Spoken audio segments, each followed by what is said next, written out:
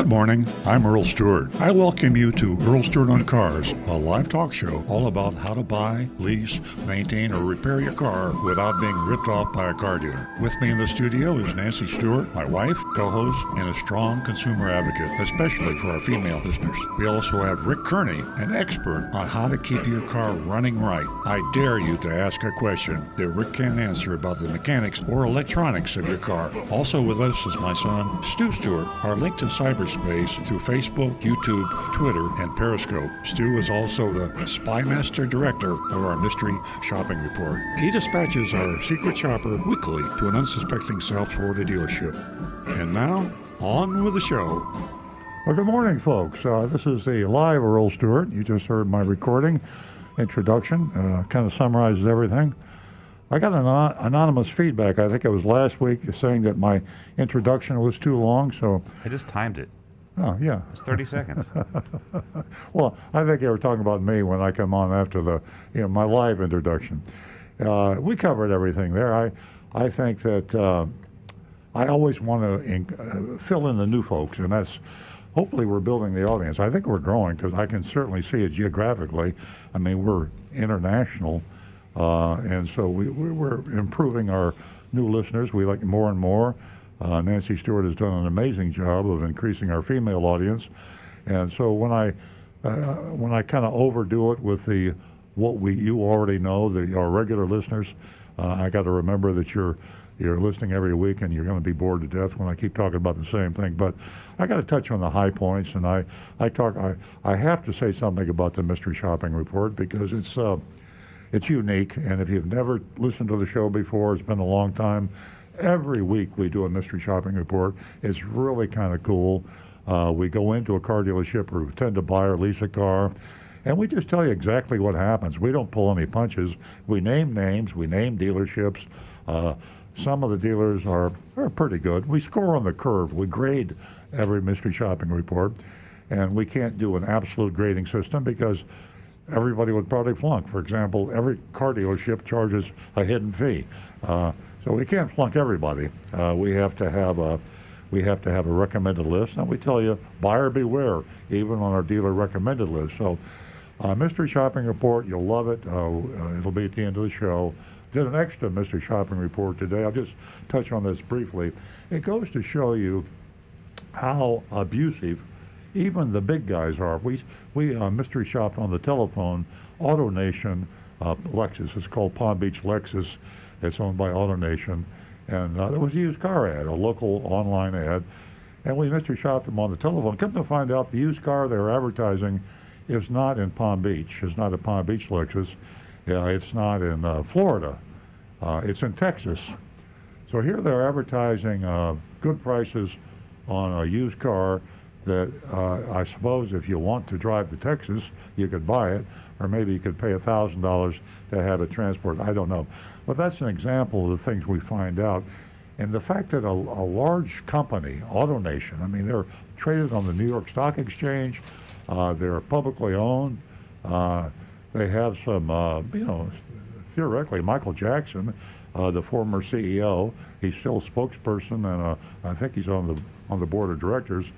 Respected people. But how do these car dealers get away with what they do? That's why this show exists, and that's why you're listening to Earl Stewart on Cars, to help you. I'm going to also remind you, and then I'm going to introduce Rick Kearney. He's sitting to my right. Rick is a certified master diagnostic technician. So it's not all about buying cars and leasing cars. It's exciting out there to go into a car dealer service department, too. Sometimes you find out that they're overcharging you. They all charge dealer fees. Did you know that? When you buy service in a car dealership, they have a smaller version of the old hidden fee. Their hidden fee is at the bottom of the service invoice, and it's a percentage of whatever you paid. So if you had a $1,000 bill, it'll probably be about $100, maybe $200. If it's a small bill, it might just be $5 or $6, but it's for nothing. It's add to the bottom. It'll be sundry supplies. It'll make up a name like hazardous waste disposal fee. So you got to watch out for that. The main thing you have to watch out for, and I'm going to turn it over to Rick, and he can tell you more detail, is selling you something that you don't need. cars are so reliable today. They require so little maintenance. Many times on a new car, the maintenance is free for a couple of years. So what's the car dealer going to sell you in the service drive? Well, he'll figure out something. So Rick Kearney, if you have any questions on cars, tell them how to reach you, Rick. I'm right here. It's 800-877-960-9960. Or you can text us, 772-497-6530. We're on YouTube on Earl on Cars and also the Earl Stewart Toyota YouTube page. We got Facebook. We got anonymous feedback, youranonymousfeedback.com. So there's all kinds of ways to get hold of us here.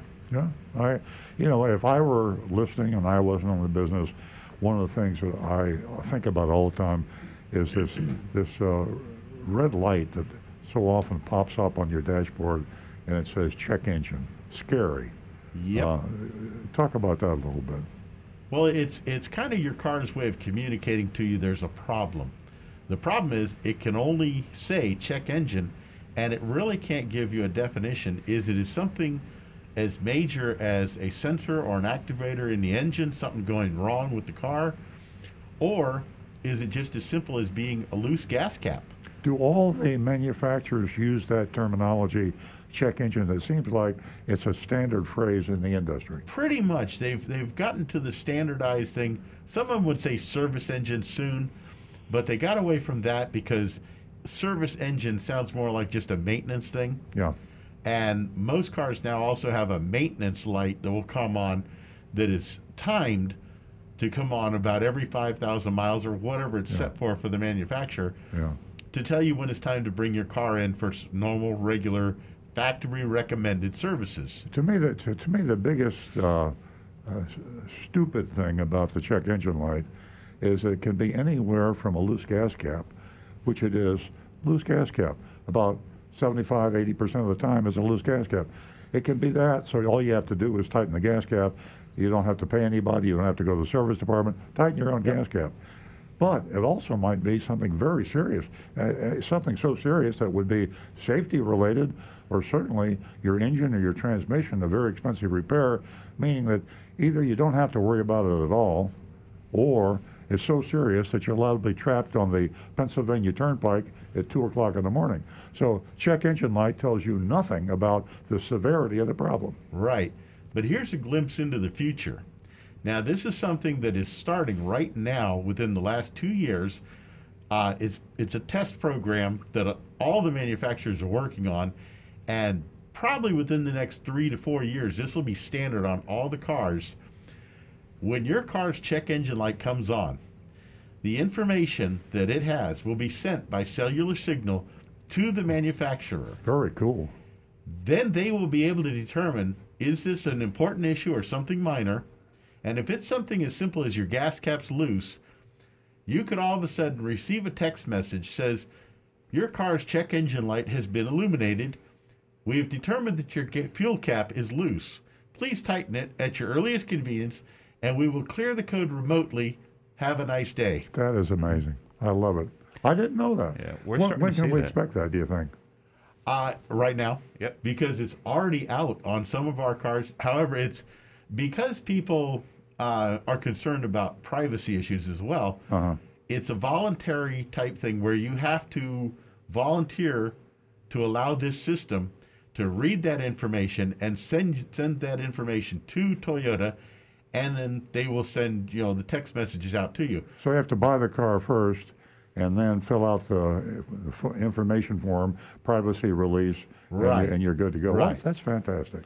And the cool part is, if it is something really major that's going on, something important in the car, it can send you an alert and say, hey, a text message that says, your check engine light is on. Yeah. It is a serious situation. Please go to the nearest dealership, and here's where it's located. Because they'll be able to determine your location. How cool. Yeah. And get you to the nearest dealership, or offer to send a tow truck to you. Well, see, I told you Rick Kearney knows a lot. He knows more than I do. And I'm a Toyota dealer, and I didn't even know that was available. So if it's available in Toyota, it's probably available in a lot of other makes. Absolutely. And it's hot off the press. It just happened, probably the 2020 models. And we encourage you to take that into consideration. That's been one of my pet peeves for as long as I can remember. I hate the check engine light, and I thought it was so stupid. But now, finally, they fixed it. Yeah. Also, you can use apps. Like right now, currently on a lot of Toyota models, at a glance, you could be in your house and you can see the tire pressure in each one of your tires. Yeah. Yep. You tell your fuel level. I think you have that in your car. Yeah, And- and the Lexus should have that, but not with regard to the check engine light. I'm sure they do now, and I'm sure a lot of other models. That voice you just heard, by the way, is my son Stu Stewart. For you newbies, everybody else knows him. And Stu is our spy master general. He is in charge of our covert operation, the mystery shopping report, and we're starting to get a little of attention of the salespeople. We've had 2 texts, anonymous feedback, and another posting on our YouTube from 2 salespeople at Ed Morris Honda. We shopped Ed Morris Honda a couple weeks ago, and we had the salesperson we shopped actually sent us a feedback on the posting. Yeah. So we'll talk about that later in the show. Stu dispenses Agent Thunder, or agent, whoever the agent is that goes out, and he picks a dealership that we shop. And tell us a little bit about that, Stu. Every week, and this has been going on. Well, see, let me rewind a second. I joined the show, I think, 4 years ago. 4 or 5 years ago. Nancy and Earl have been doing it for 17 years. But I've been doing the Mystery Shopping Report for those whole 17 years. I was just behind the scenes. I wasn't on the show. We're afraid for your safety. Yeah, well, the truth is, I was just scared to be on the radio. And You were even mute. when I came in the studio, I was silent for about a year. You were a mere child. I was a child. I was only 40-something years old. But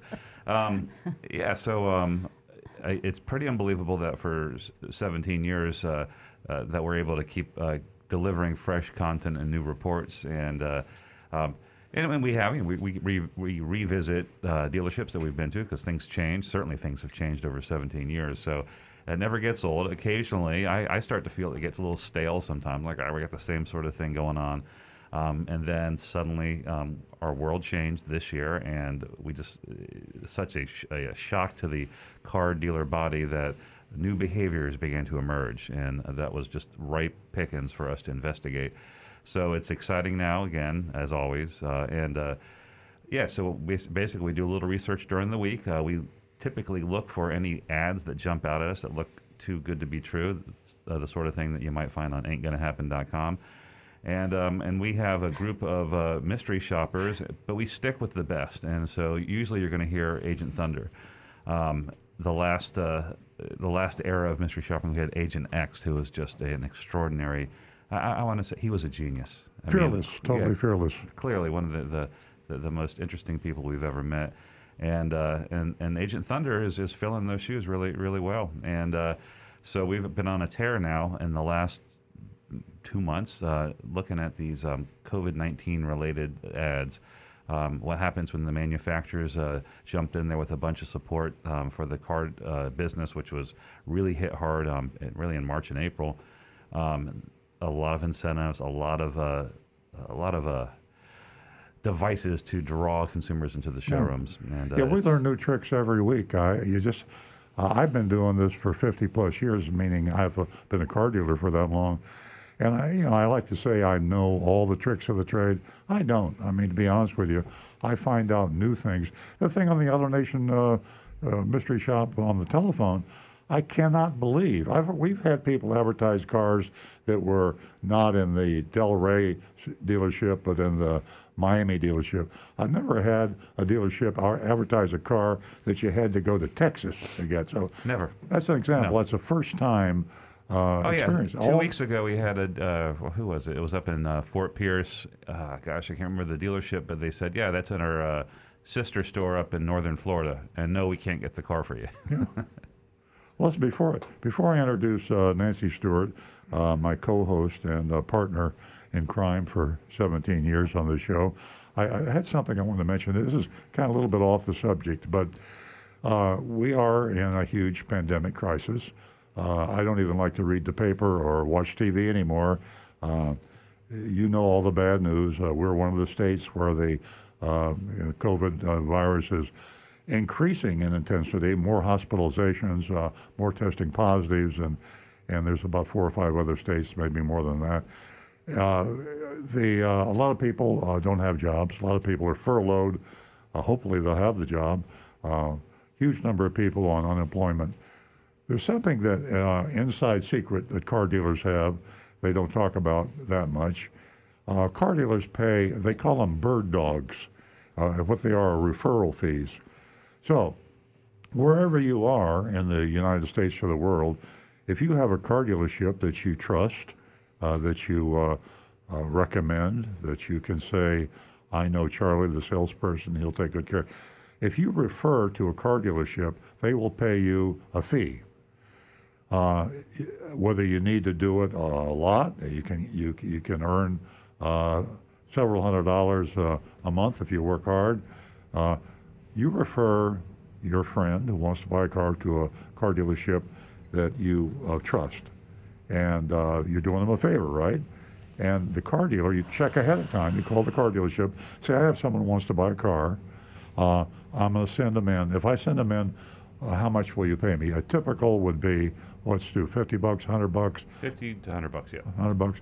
So call the dealership.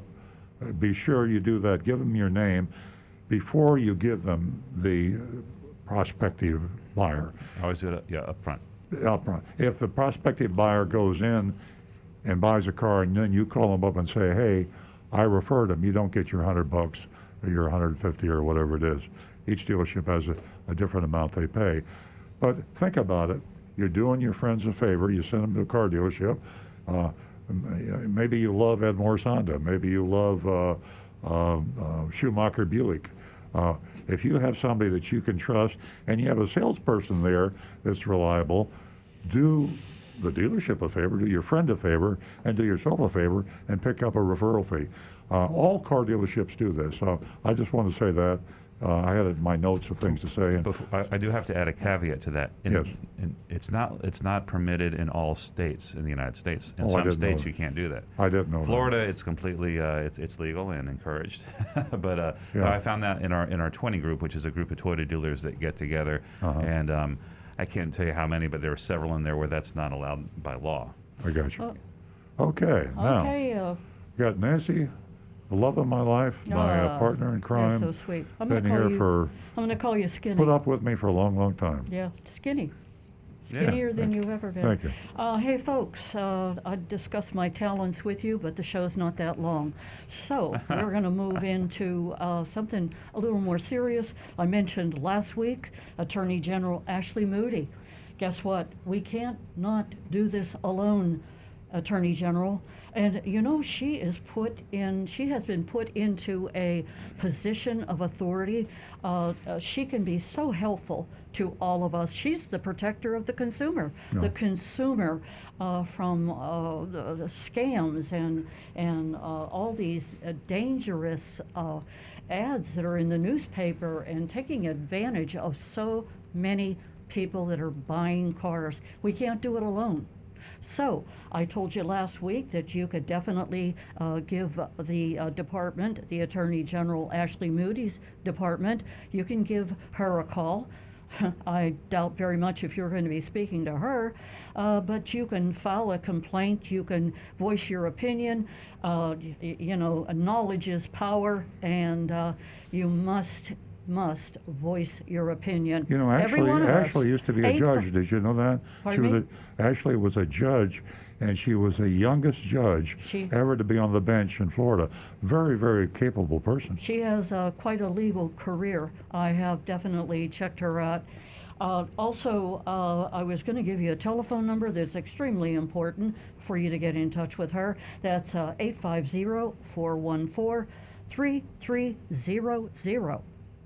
850-414-3300. Let your voice be heard. You're an important part of this show. We can't do it alone. We do have a buildup of female callers, female advocates, and like I said, we can't do it alone. So if you want to get in touch with us this morning, 877-960-9960, or if you want to text us, 772-497-6530, and I will be repeating those numbers during the show. I realize I'm talking pretty fast right now. But you, the listeners, the callers, are extremely important, and we couldn't do it without you. You're an important part of the show. You not only call us and voice your opinion, but you give us information that we may not even have. So we're all working together, and we have an extremely talented panel right here. And of course, we have Jonathan, who is a major part of keeping us together. Again, 877-960-9960, or you can text us at 772-497-6530. And don't forget, ladies, the first 2 new lady callers, you can win yourself $50 this morning. Don't forget youranonymousfeedback.com. We'd love to hear from you. Speaking of female callers, we're going to go to Beth, who's been holding from Maryland. First, Beth, I want to thank you for your patience. Oh, no problem at all. Are you a first-time caller? Yes, I am. Oh, congratulations. You won yourself $50 this morning. If you'll stay on the line after we're done speaking, you can share your information with Nick, who's in the control room. Okay, sure will. Thank you. What can we do for you? Well, I'm up in Maryland, and we have very cold winters. And I'd like to know, I have a 2008 Prius, and I'd like to know if a trickle charger can be hooked up to a Prius, and if so, can it be hooked up to the terminals that are under the hood? Rick? Yes, it can. The one thing I caution, though, however, with a Prius especially, because you've not only got the small 12-volt battery that needs to be maintained, but the hybrid battery needs to see some exercise as well. The best answer really is to actually get the car and drive it, or at least run it for a reasonable amount of time, at least once every week to 2 weeks.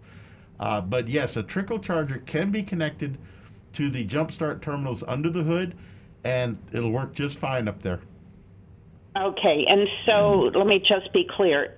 If we will be gone for several months and cannot run it weekly, the trickle charger will be okay?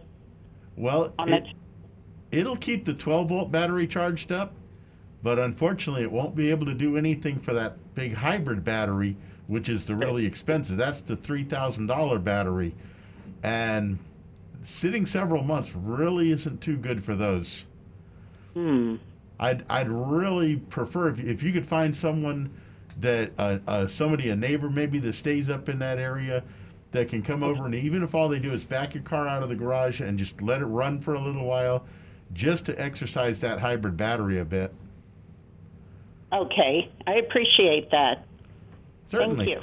Oh, you're welcome, Beth, and it was great hearing from you. Spread the word. Knowledge is power. The ladies hold a lot of power, and they are a big part of this show. Stay on the line, and you can give your contact information to Nick. Thank you so much. You're welcome. Hope to Rick, hear I've from got you a again. question. Rick, I've got a question on that issue there. Again, I'm either forgetting a lot of things or I never knew that. To me, that's a real negative on hybrids. If I was going to buy a hybrid and I was a seasonal person, and we have a lot of seasonal people in this area, they either leave their car up north or sometimes they leave them down here because they have 2 cars. So if I let my hybrid vehicle sit for 3 months, are you telling me I could have a battery situation with my hybrid battery?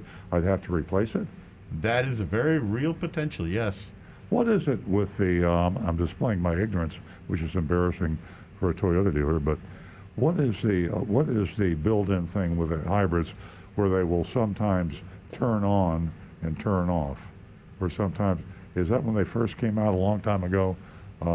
If you leave your ignition on, does the engine ever start to maintain a charge on the battery? Yes, it would, but bear in mind then that leaving ignition on means basically leaving your car in running mode, in ready mode, and then gasoline would become a factor because eventually it would run out of gasoline. Well, that's true, but I mean in 3 months, I think there needs to be someone looking at this. We need to talk about to hybrid owners because I don't think, Stu, did you think about this? Have you thought about not leaving a hybrid? If you had a combustion engine, a regular car, it's okay to put a trickle charger on it, but if you have a hybrid, you cannot do that for a period of time. How long would you say you would be safe to leave a hybrid without any starting up and running? As long as you've got a trickle charger on that small battery, Yeah, we're saying. I would say a month to a month and a half would be the maximum that I would recommend. In my experience, I haven't had. That's never been an issue. It's been raised before, but I do imagine there is a certain percentage of people out there that do need to leave it for more than a month and a half. But I don't know if it's how common it is. We need to find out, don't we? That's pretty important. I didn't think it was an issue. To be honest with you, I mean, I knew that if you let a hybrid car sit for a year or 2 years, it'd be so letting a car sit anywhere is bad for a lot of reasons, and it's always better to have the car started and driven at least once a week. But for a hybrid battery to fail, I would think if it was a new hybrid, it would be covered on the warranty, and the hybrid warranties on the batteries are quite extensive. So we're in the That's a good point. So, Rick, what do you think if somebody didn't drive their car for 4 months and then they had a hybrid battery failure, but they had the car for 2 years, 3 years, because the hybrid battery is 10 years, 100,000 miles. Yeah, if it's still under warranty, then you've got no worries. It would be covered.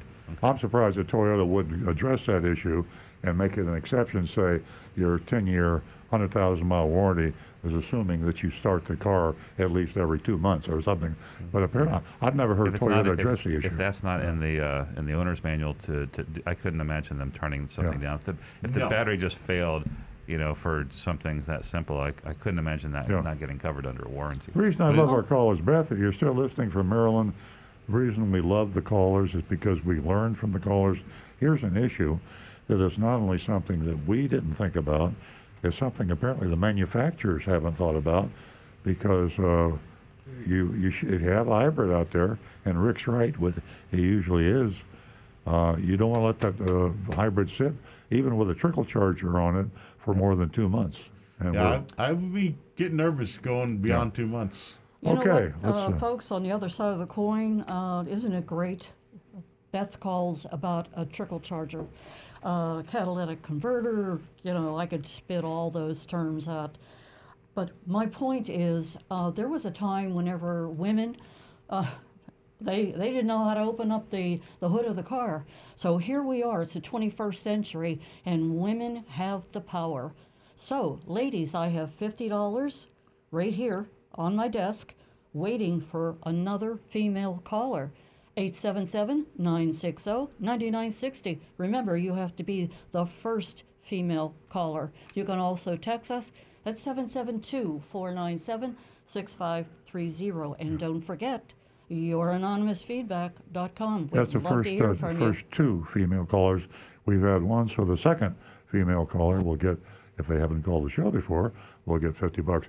Rick has got a YouTube over here that. Well, we're going to go to Justin first, who's been holding for a while, and he's calling from Dallas, Texas. Good morning, Justin. Good morning. Good morning. How are you? Well, thank you. Welcome to the show. Thank you very much. I actually had a more general question. I mean, I've owned Toyotas and Hondas, and every time I've purchased them, I've always been able to negotiate the price a little bit. But I'm in the market to buy either an Infiniti or a Lexus, and I find there to be more resistance in trying to negotiate pricing. On those higher-end cars, do they have less margin to work with when it comes to negotiating, or are there Lexus and Infiniti dealerships that just do not negotiate as business practice? Justin, the answer is almost all dealerships are negotiable.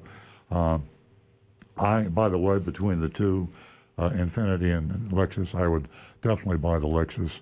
The Lexus is the number one luxury car recommended by Consumer Reports. That's kind of like the Bible when it comes to objective analysis of vehicle quality. But whether you choose the Infiniti or the Lexus, you can negotiate. You always want to get 3 competitive bids. We have a Lexus dealer in I'll say Fort Lauderdale. Actually, it's Coconut Creek, South Florida, largest Lexus dealer in the country. It's called JM, like in Jim Moran, JM Lexus. And they are one price. They're one of the few. There are some other one price Lexus dealers. But one way to start would be to call and get a quote from JM Lexus in Coconut Creek. And you can use that to negotiate. But I would buy, whether I'm buying an Infiniti or a Lexus, I would get the best price from 3 competitive dealers. Yeah. And the other part of your question is on the higher end models, there's a lot more margin to work with. It's not that they're not making enough profit. There's a huge markup on those higher expensive vehicles. But Earl mentioned earlier that we did mystery shop with JM Lexus by over the phone, and they discounted their one price, but they offered a discount right up front without even asking for it. I forgot about that. Oh, yeah.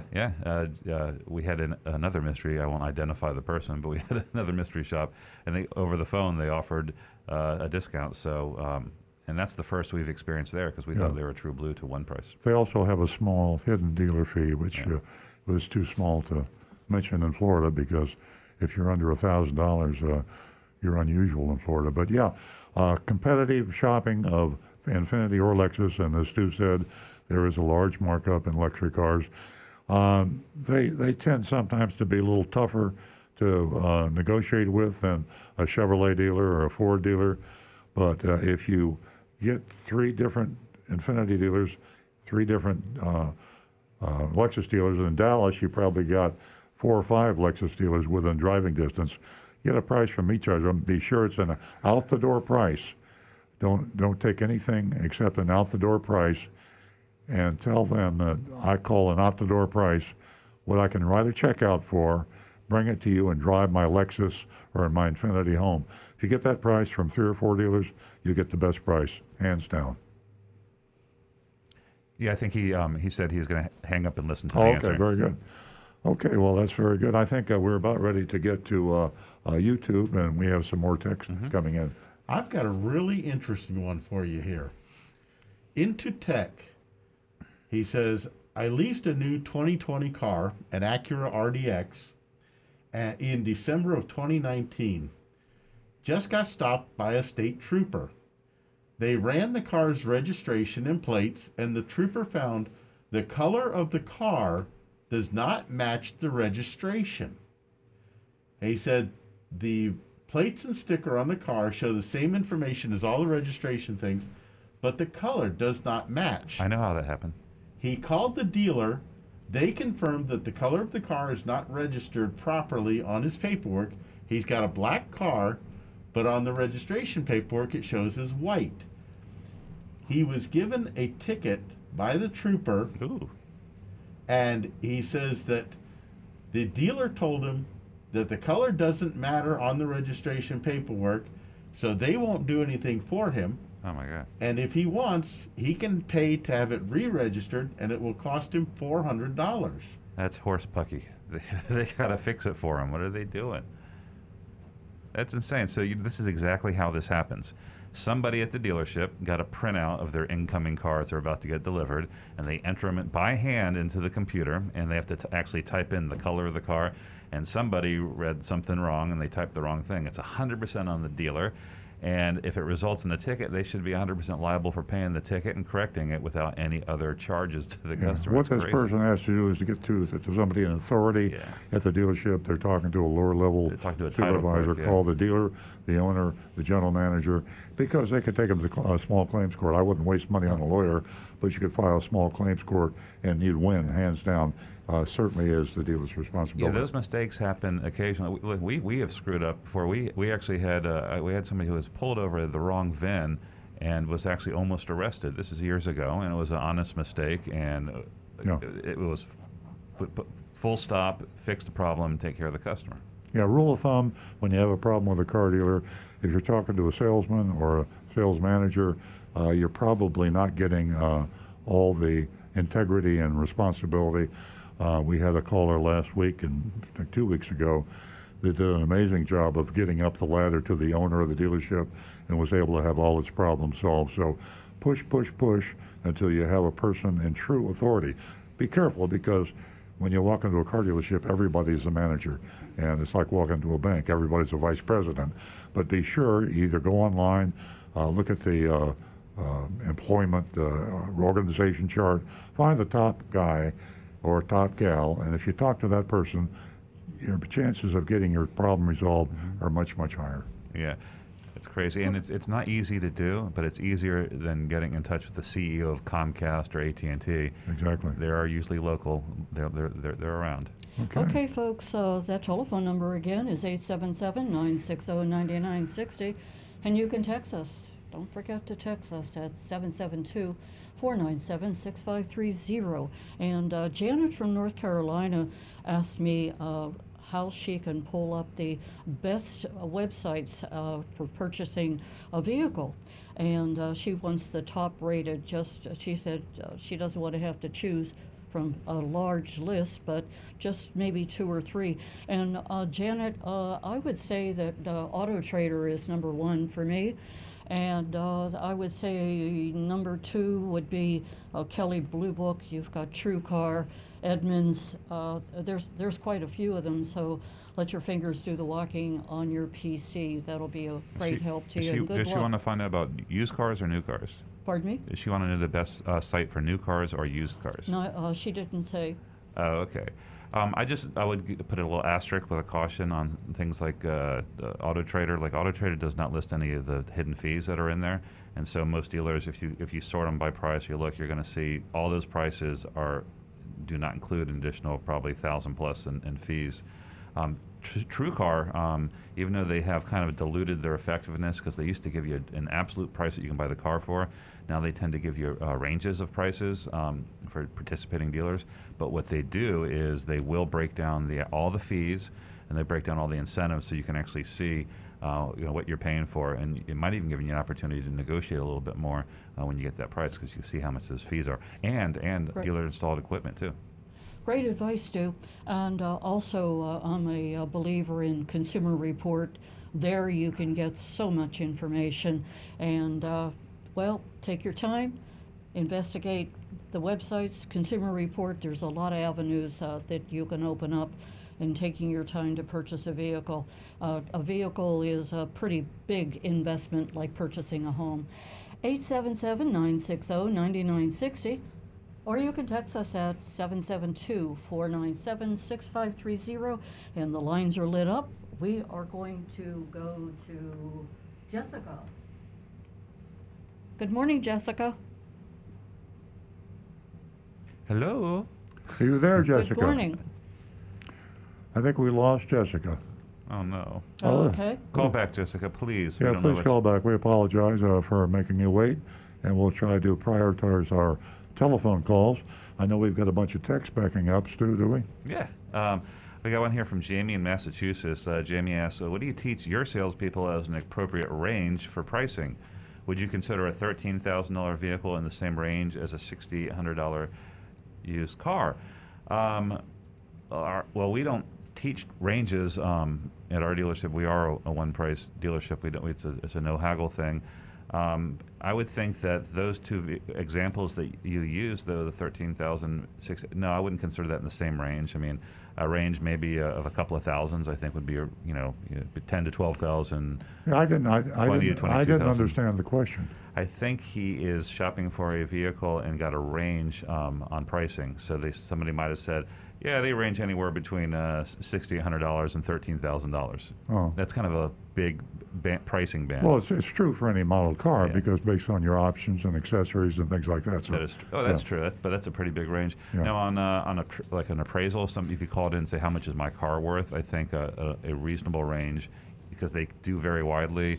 As long as they say, depending on the condition we see it, maybe a range of $1,000 or $1,500. Yeah, the reason I've given you a range is because they want you to come in. They don't. There's an old saying in the car business: you can't sell a car over the phone. No. And so when you can also apply it to email. You can't sell a car over email. Only guess what? Now you can sell a car if you insist.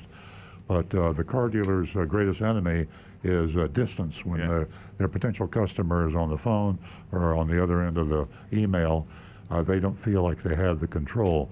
So they'll give you a range to suck you in, and you just have to put your foot down and say, look, this is the car I want. You give me your best price or you'll never hear from me again. And that generally will elicit a price, a specific price. The biggest phone skills training company out there for car dealers is a company called Applied Concepts, and they train that exactly as they said. So if they ask you how much the car cost, you say, well, sir, that car ranges from $13,000 to $22,000 depending on the equipment. When would you like to come in? Yeah. Okay, folks, I have a caller. I think Earl just gave me a look. Do you have something you'd like to discuss before? Call is prioritized. Okay, we're going to go to, I believe, Jessica's holding. Good morning, Jessica.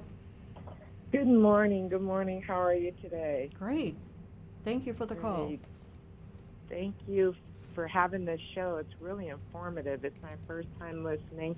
And I have a question. I moved here to Florida from California. I bought my car in California. It's a 2008 Hyundai Veracruz. And I wanted to know, now that I live in Florida, are there certain maintenance things that I need to do in order to preserve the life, especially of my battery? I've heard that there's different battery life here in Florida than there was in the other state, and it's kind of been confusing. So, well, Rick's the authority on that, Jessica, and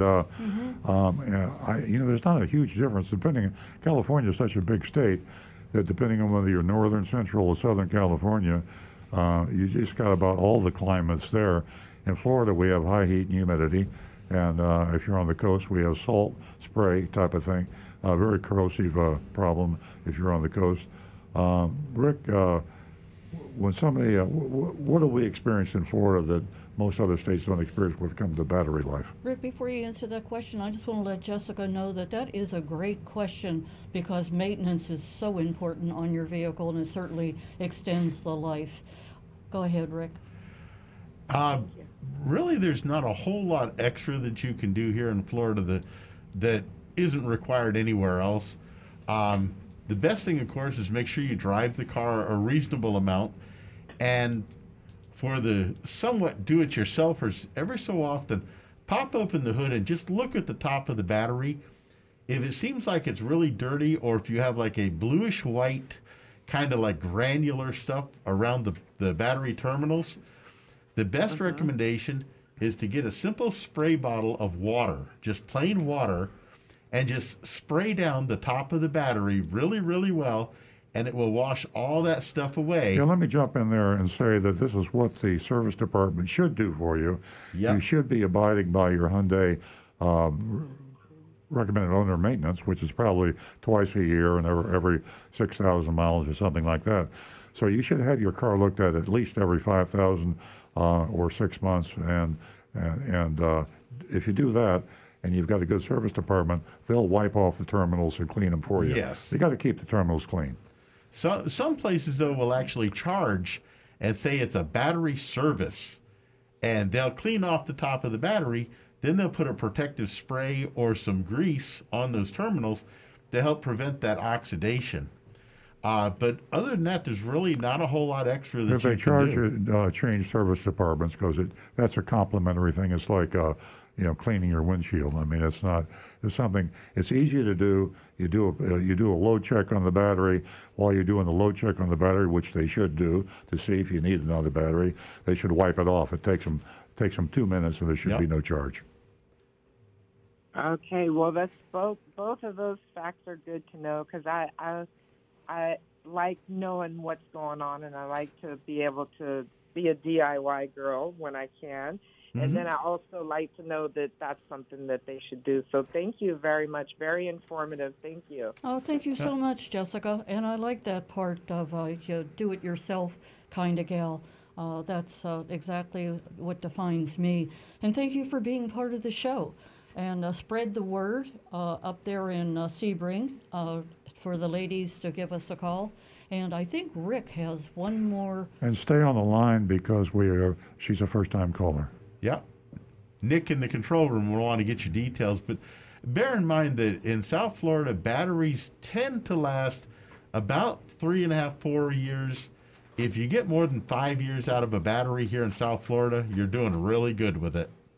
And how about all the salt and brakes? Don't we see a lot of weird like patterns? Like if you park your car the same way and it's like facing the sea breeze, you'll tend to get more corrosion on your brakes. Right. On the side of the If vehicle. you live right near the salt water, near the intercoastal or near the ocean, especially by the ocean where you've got that wind and the waves, that salt water can just destroy a car. Yeah. And I got one more public service announcement. Great. Now that you're here in humid, hot South Florida, please run your VIN at safercar.gov, because another thing that South Florida has a big effect on is how fast these defective Takata airbags degrade. So make sure that your Santa Cruz, run the VIN, go to safercar.gov, enter your VIN number on your car and see if you have any recalls. And if you have the Takata airbag recall, those become more dangerous down here in hot, humid South Florida. And Jessica, Okay, good. you moved to a beautiful state, Yeah, but welcome. you really have to be careful with a lot of different things, and great information that Stu just shared with you. And you do qualify for the $50, Jessica. So if you leave your contact information with Nick in the control room, I'll make sure and get that out to you today. Okay, sounds good. Thank you so much. And again, thank you for having this show. Very informative and gives me one more thing that I know what to do, the queen of everything. Exactly. Thank you so much, and have a great day. Okay, we got some more texts. We got a YouTube over here. Yeah, but we're going to go to Howard, and Howard's a regular caller from Jupiter. Hi, Howard. Good morning. Nice speaking to you guys. Hey, Howard. Okay. All right. Let's stick with batteries. Now, some batteries are completely sealed. You can't add distilled water. Correct, Rick? Yes, that is correct.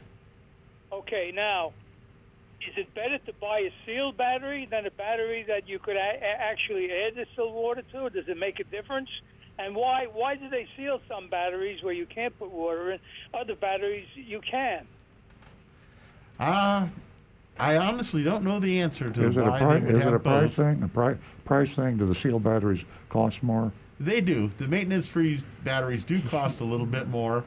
My recommendation really is I would stick with a reliable brand of battery, because like I say, here in South Florida, 3.5, 4 years, you're really not going to get much more than that, maybe 5 at the most out of a battery, and then it's going to be time to replace it.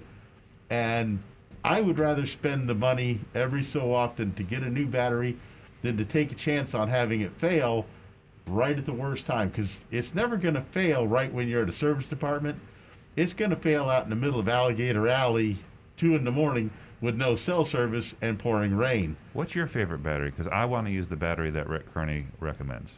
I actually just use normal Interstate batteries. I use the Toyota battery that ours are made by Interstate. Consumer Reports, 2 words. Consumer No, Reports. 2 words, Rick Kearney. And no, I choose Rick Kearney over That's pretty Consumer. good, Stu. I choose Consumer Reports over Rick Kearney. The other thing, Stu's a Howard, you comedian. probably already know the answer to this, but I'll give you some drums. you have a warranty from the from the battery manufacturer, and too often when you have a problem with your battery, we forget about this. The car dealers or the service departments forget about this. But whatever your battery manufacturer has a warranty, and it's a pro-rate reimbursement if you have a problem. And you have to contact your battery manufacturer yourself, unless you have a service department that is kind enough and responsible enough to do it on your behalf. But first thing you ask when somebody says you need a new battery, just say, do I have any warranty left on my battery? And double check, because you can get 25% back, 50% back, and oftentimes I see a lot of batteries that seem to fail within warranty. Yep. And then you have to go to the battery manufacturer. But you know that, Howard, I'm sure.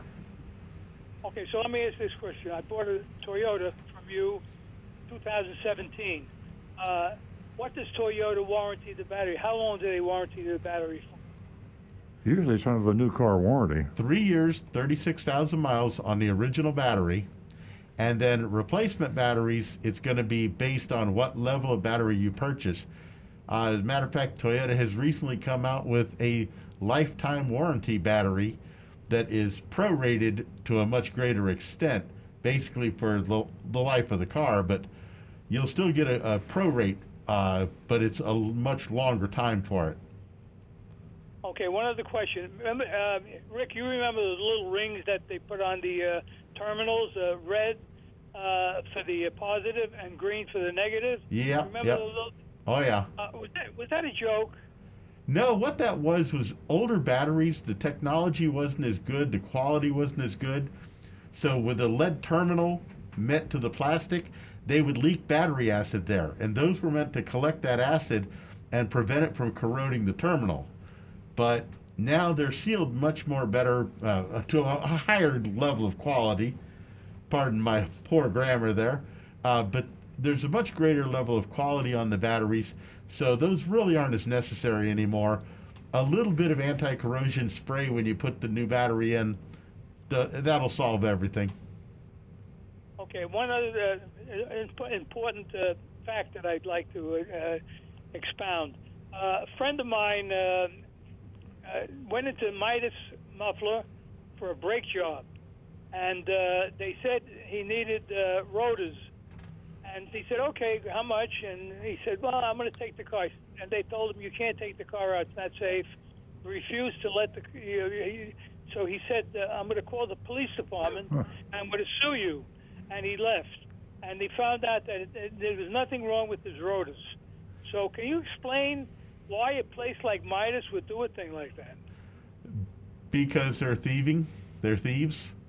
That's being a thief, really. Let me jump in there. Midas, as you know, is a franchise operation like car dealership. So Midas Corporation probably, hopefully, doesn't know they have a rotten apple, and that franchise person, and it might even be the employee of the franchise person. So Yep. before we call Midas thieves, we need to think about who the actual thief was. I charge Midas with the responsibility, and they should know that they have some rotten apples out there and be policing their franchisees. But any car dealership or service station has to release the car no matter what. Is that correct? Oh, sure, absolutely. Not only was it a dishonest act, it was a stupid dishonest act because everybody knows you Those are can't. my favorite. Now, if you do, now there's a caveat there, Howard.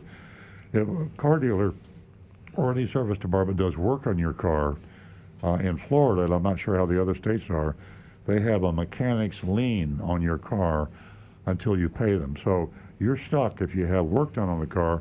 If you don't like the work, you say it was shoddy, it wasn't what I asked for, you can get into a big argument, but they can hold your car until you pay them, which is, arguably not very fair. But you do have to go to court to get your car. And if in fact you can prove they didn't do the work properly, then they'll let you have your car. But they can hold that car until it's resolved legally. It's a mechanic's lien, and they are in the right legally. Okay, right, that makes sense. Okay, thank you very much for your information, and you, as always, have done a great job in informing people about various things having to do with cars. Thank you, Howard. Thank you very much. Oh, thank you, Howard. Thanks for being a regular caller. And you can call us at 877-960-9960. Don't forget, we've got that great mystery shopping report. It's from H.Greg Nissan. And again, it's a doozy. And you can also text us at 772-497-6530. And don't forget, you too can rate the mystery shopping report. And we'd love to hear from you. Okay, guys, the lines are not lit up, so Good. you've got the floor. I got plenty of stuff to fill the time. We have a text from Steve in New Jersey. We spoke to Steve last week. Steve says, "Good morning, Earl. I'm looking to purchase a dash cam. The owl plugs into the car's diagnostic port. And Rick had a concern last week about the insurance companies issuing a plug-in device that can affect the car's computer. Should I be concerned with the owl device?" The owl is just, I love it. I mean, I wouldn't be without my owl. And I've had other dash cams that can't even touch it quality-wise. Rick? Yeah. My answer there is no. You've got no concerns. The concern with the insurance company's little devices that they're plugging in is that they are so incredibly cheaply made so that they can give them out for free. The Owl it's an expensive product, but much higher quality, and does not attach in on the lines that are actually the computer's data cables. It's more looking for the power and ignition and ground sources to run the camera on. So it does not use the data cables at all, unlike those insurance devices that do use those data cables and can mess up the signals to the computer. Yep. And I use one as well. It's the coolest thing in the world. I stopped using it because I got a different car, and just the way you suction cup it to the windshield, and it has a little anchor there, but my windshield's too small, or the angle's too weird, and it blocks too much of my view. Which, by the way, is a good segue into the next question we have. It's on youranonymousfeedback.com. And the question says, what cars do you, Earl, Nancy, Stu, and Rick drive? Curious to know what kind of cars you guys drive. And I drive a 2020 Toyota Supra. I drive a 2020 Avalon. That's right. Earl, you drive a 2017 Lexus LS500. Yeah, 18, 17, something like that. Yeah. And my Avalon gets 25 miles to the gallon. And the highway is 31. We're not here to sell Toyotas, Nancy, but thank you very much. Okay, Sue. And Rick drives a Tacoma, I believe. What year is that? 2013. 2013 Tacoma. And nobody asked Jonathan, but he drives a Camry. What year is your Camry? 2014 Camry. So there you have it. Okay, so we have another anonymous feedback. It says, can you shed some light on car dealers' biggest secret?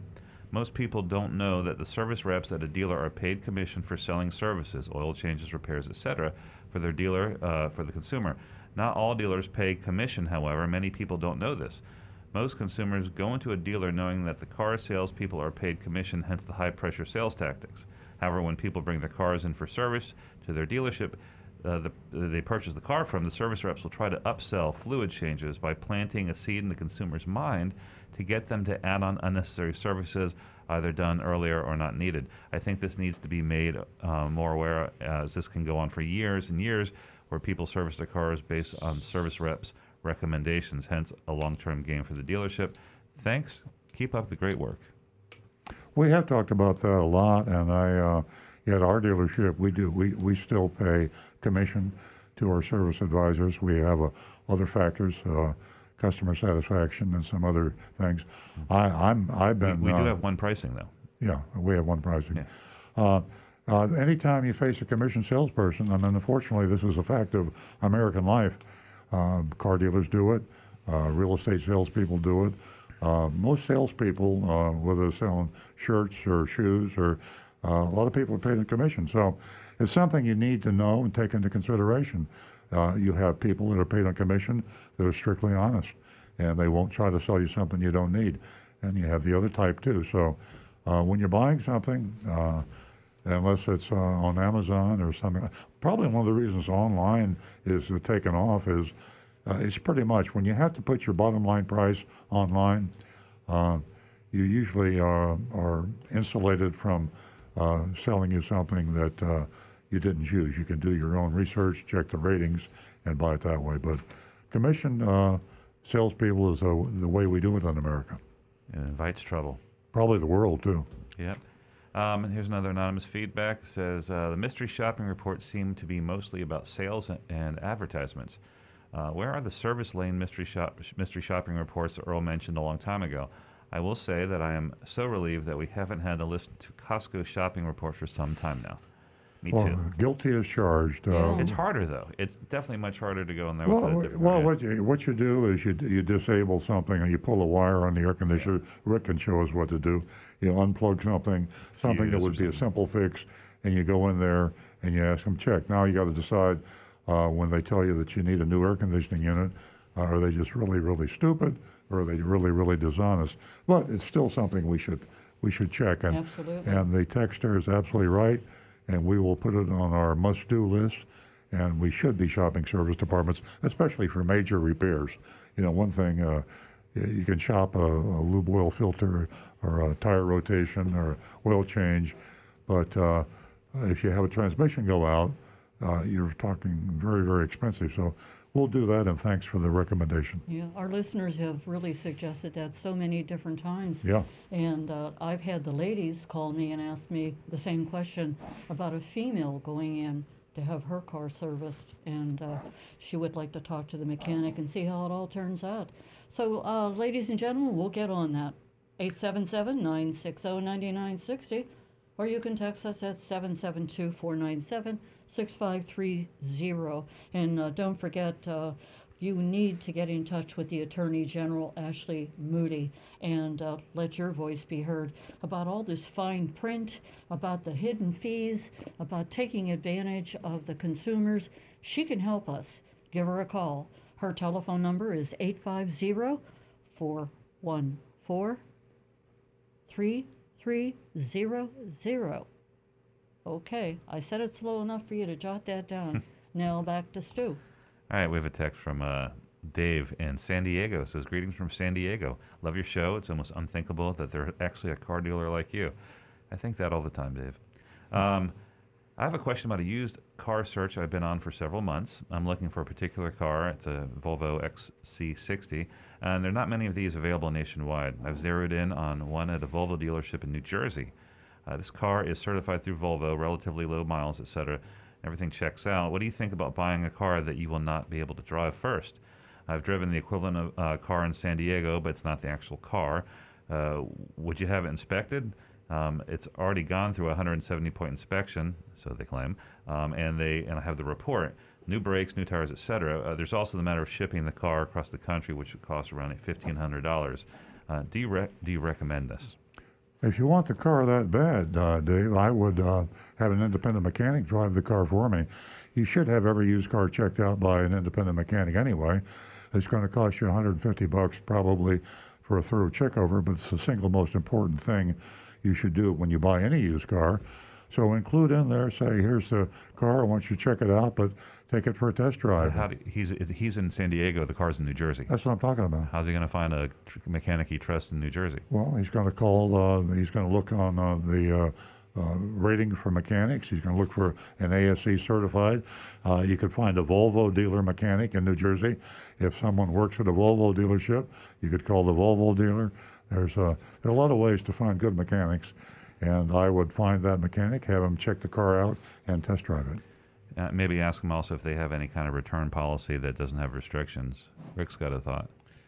I would actually go on the forum sites for Volvo owners because, again, you've got another community of people that love those cars, and I guarantee there's a group in New Jersey that could recommend a mechanic there that would be like a top-line guy, very trusted by people that know their Volvos. I would take a mechanic from a Volvo dealership and use them because Volvo is a unique car. And if you're talking about an independent mechanic somewhere at ABC Auto Repairs, you might not get a quality check. Plus the fact they don't have the diagnostic equipment. True. Yeah, this is at he's buying it from a Volvo dealership. Yeah. So it's he's buying it from a Volvo dealership, but that would not be an independent check. He should go to another Volvo dealership for a technician that has no pressure on him to tell him what a great car it is. Yep. I mean, not to debate, I just think that it would be pretty difficult to have a Volvo dealership agree to send their used car to another Volvo dealership to check it out for the guy. Well, then they don't buy the car. Yeah. You should never ever buy a used car without having it checked out by an independent mechanic, and that's my recommendation. Let's move along here. Great advice. Great advice. Excuse me. I want to give a shout out to John, who just texted me from Sound Advice. Hi, John. Thank you for listening. We're going to go to John in Palm City. Good morning, John. Good morning, John. Good morning. Hey. I just want to mention it's almost 5 years now. In September 2015, Volkswagen admitted to the cheating on the emission standards. They circumvented the EPA standards, and their accepted level of nitrous oxide was 40 times what was supposed to be. Yeah. But they did settle that year with the Volkswagen owners of 550,000 Volkswagens, and it $14.7 billion. but they were dragging their feet in Germany. In Germany, they're not saying how many cars were involved in that country, but they had over 60,000 lawsuits that were going on and on and on. And finally, the highest court in Germany told them that they have to give reparation. So what the deal is, they're not saying how many cars were involved, and they're saying that the Volkswagens have to be returned for an inspection at the Volkswagen dealers, and they will make some kind of compensation. Its cost is unknown and what they're going to do, but it's a partial refund of the purchase price. But it just shows you United States is ahead of the whole game. And in Germany, where the cars mostly are made, and they were dragging their feet. But finally, it's going to be settled. And I'm just wondering how many of these cars today are sitting on used car lots, and how safe are they as far as the emission goes? That's a good question to ask. And I just say be careful on any used Volkswagen that's diesel. That's my point here. Another thing on diesel, if you notice on a diesel station, a lot of it is combined with a regular pump. There's a diesel which is usually green. And if you notice that it's very greasy and dirty around it, and if the station is not good, you even see some on the floor. And diesel fuel is very sticky and oily. So it's very important that you just stay away from that part that's like that, because I don't know, a doctor has admitted that the diesel fuel can, the coronavirus can stick more to that greasy film that's laying around. So I don't know how true that is, but the diesel fuel, when they fuel up a car or a truck, is quite messy, and you see it around the pump and on the floor. Well, thank you, John. That's something I didn't know either, but I appreciate your calling this to our attention. Well, be careful on the diesel. That's all I got to say. Well, thank you, John. Appreciate the call very much. Yeah, thanks for joining us again on this Saturday morning. We'd miss you if you didn't give us a call. Okay. Thank you. More Good day. John reminds me of, well, speaking up for Tina, who we have not heard from. And I don't believe that she called last week, did she? No. No. Okay, well, Tina, if you're listening, we'd love to hear from you. 877-960-9960. Or you can text us at 772-497-6530. Okay, is it YouTubes or texts? We got texts, we got anonymous feedback, we got everything. We have somebody just asked a question, wants a suggestion on what used SUV to get in the $15,000 to $17,000 range. I'm biased towards the Hondas and the Toyotas. I'd recommend maybe a RAV4, a Honda CR-V, maybe in the 2017, 2018 year. What about Consumer Reports? What do they say? I didn't look it up yet, but I know that the RAV4 and the CR-V usually feature pretty high. I can't comment on those particular years, but definitely check out Consumer Reports. And I'd throw in, also consider the Subarus. Oh, yeah, Subaru actually makes a very good SUV lately. That's right. Okay, here's another good one here. It says, good morning, everyone. If I'm looking to get a great end-of-the-month deal on a new car, should I ask the dealer if they're close to hitting a sales goal? I don't want to start throwing out insultingly low offers. I'd rather it be a win-win. I think that's a great suggestion. I don't know if your salesperson will know that answer.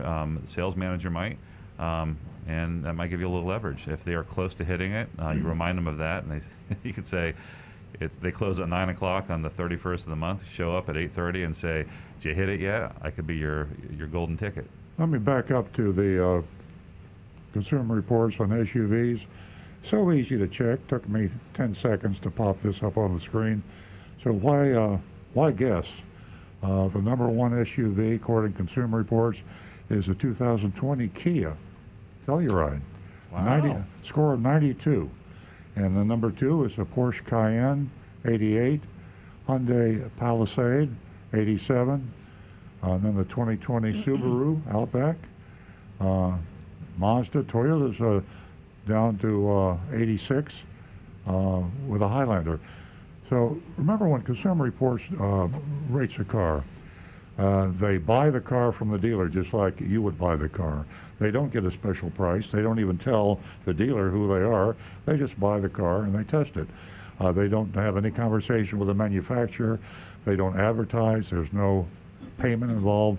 It's purely objective. So we love it when you call the show and ask us for our opinion, but our opinion can't hold a candle to what the Consumer Reports guide is. They check it for safety, cost of maintenance repairs, cost of insurance, comfort, acceleration, everything you can think of. They've already taken it through all the ropes, and when they come up with a recommendation, it's pretty darn good. Yeah, every little detail. And our household wouldn't be without it. Earl has his magazine that arrives at the front door, and I have mine. That's how involved we are in the Consumer Report. It's worth its weight in gold, can save you a lot of money. Stu? Okay. Okay, anonymous feedback says your June 6th show mentioned about the car insurance device that helps provide a discount. State Farm offers one which does not plug into the OBD2 sensor, or maybe that's the O2 sensor, and will not affect the car. I'm not sure. Rick can clarify. It works with an app on your smartphone connected by Bluetooth. Cool. All right, as long as it's not plugging in on that plug under the dash, which is where the computer, a technician would plug in a computer to communicate with the car. As long as it's not plugging in there, I wouldn't see a problem with it. Okay. Another anonymous feedback. Does Toyota make a vehicle that you can tow flat with an RV? No. Okay. That settles that. What does tow flat with an RV mean? I know what an RV means, but... Obviously, you see a lot of cars being pulled behind RVs. Some of them with the front wheels off the ground, so the back tires are on the ground. Some of them up on a trailer, which is the best way. And some of them, in order to actually do this, it's called dinghy towing, like a dinghy boat behind a larger boat. Yeah. With the car with all four wheels rolling on the ground, the car has to be modified in order to allow that to happen without damaging the car. And my opinion, you're much better off getting a trailer to put the car on behind an RV. Okay. And we have a comment here on from Mark on Facebook. Says, Earl, you don't have to worry anymore about me being a pain in your rear. I guess my critique of wearing PPE in the studio last week was disruptive. I just thought because of Dr. Fauci's recommendations and because you had safe distancing in the studio that you might send a different message to the audience. You all did send a safer message for that audience to get the right message, and we should all be thankful. And it's Mark. Thanks, Mark. I don't remember the. I think I'm not quite. Oh, somebody sent something in about that we were harming our health because we were rebreathing exhaled CO2 in our masks. Oh, and I forgot about that. Yeah, no, and then I just kind of corrected it and said that yes, you do exhale CO2, and you're probably maybe even breathing a little bit more than you normally would, but it's definitely the safer way to go. Absolutely, yeah. And we are caught up with texts, Oh, anonymous great. feedback, and everything. And how Got a about couple you, of Rick? YouTubes here. Okay. Let's see. The first one is Mark from St. Louis is asking, Earl, could you please elaborate on powertrain warranty and why it's worthless? I had a water pump replaced under it and didn't cost me anything. Well, I guess it's not totally. Even a broken clock's right twice a day. I guess they're totally worthless, but they cover components on your vehicle that are lubricated, and they're usually the most reliable parts that fail the least. As long as you perform all your factory recommended maintenance, in some cases you actually have to perform more than the factory recommended maintenance. Powertrain warranties are designed to sound good, but they really don't give you much return on your premium that you spend. To have to pay anything for a powertrain warranty, it's kind of like nitrogen in your tires. If you get it free, and some dealers advertise it's free, then okay, that's fine. Right. But if they charge you anything for a powertrain warranty, the odds are about 99 out of 100 you'll never be able to successfully use it. The fine print on the warranty will tell you that you have to maintain that car extremely carefully, and if you maintain any car extremely carefully, the odds of anything in the powertrain failing are infinitesimal. So Don't waste your money and do not spend it on a powertrain warranty, but accept it if it's given to you free. Okay, and Rick Pettinger is asking, I'm checking out a used car question. How do I ask the local dealer for the time to go check out a car? I'm guessing he's asking how would you approach a local dealer and say, I want to take this car somewhere to have it inspected by another mechanic? Well, you're holding all the cards when you haven't signed. If you're going to buy a car, and they know you're intending to buy a car, they want to do anything they can to encourage you to do so.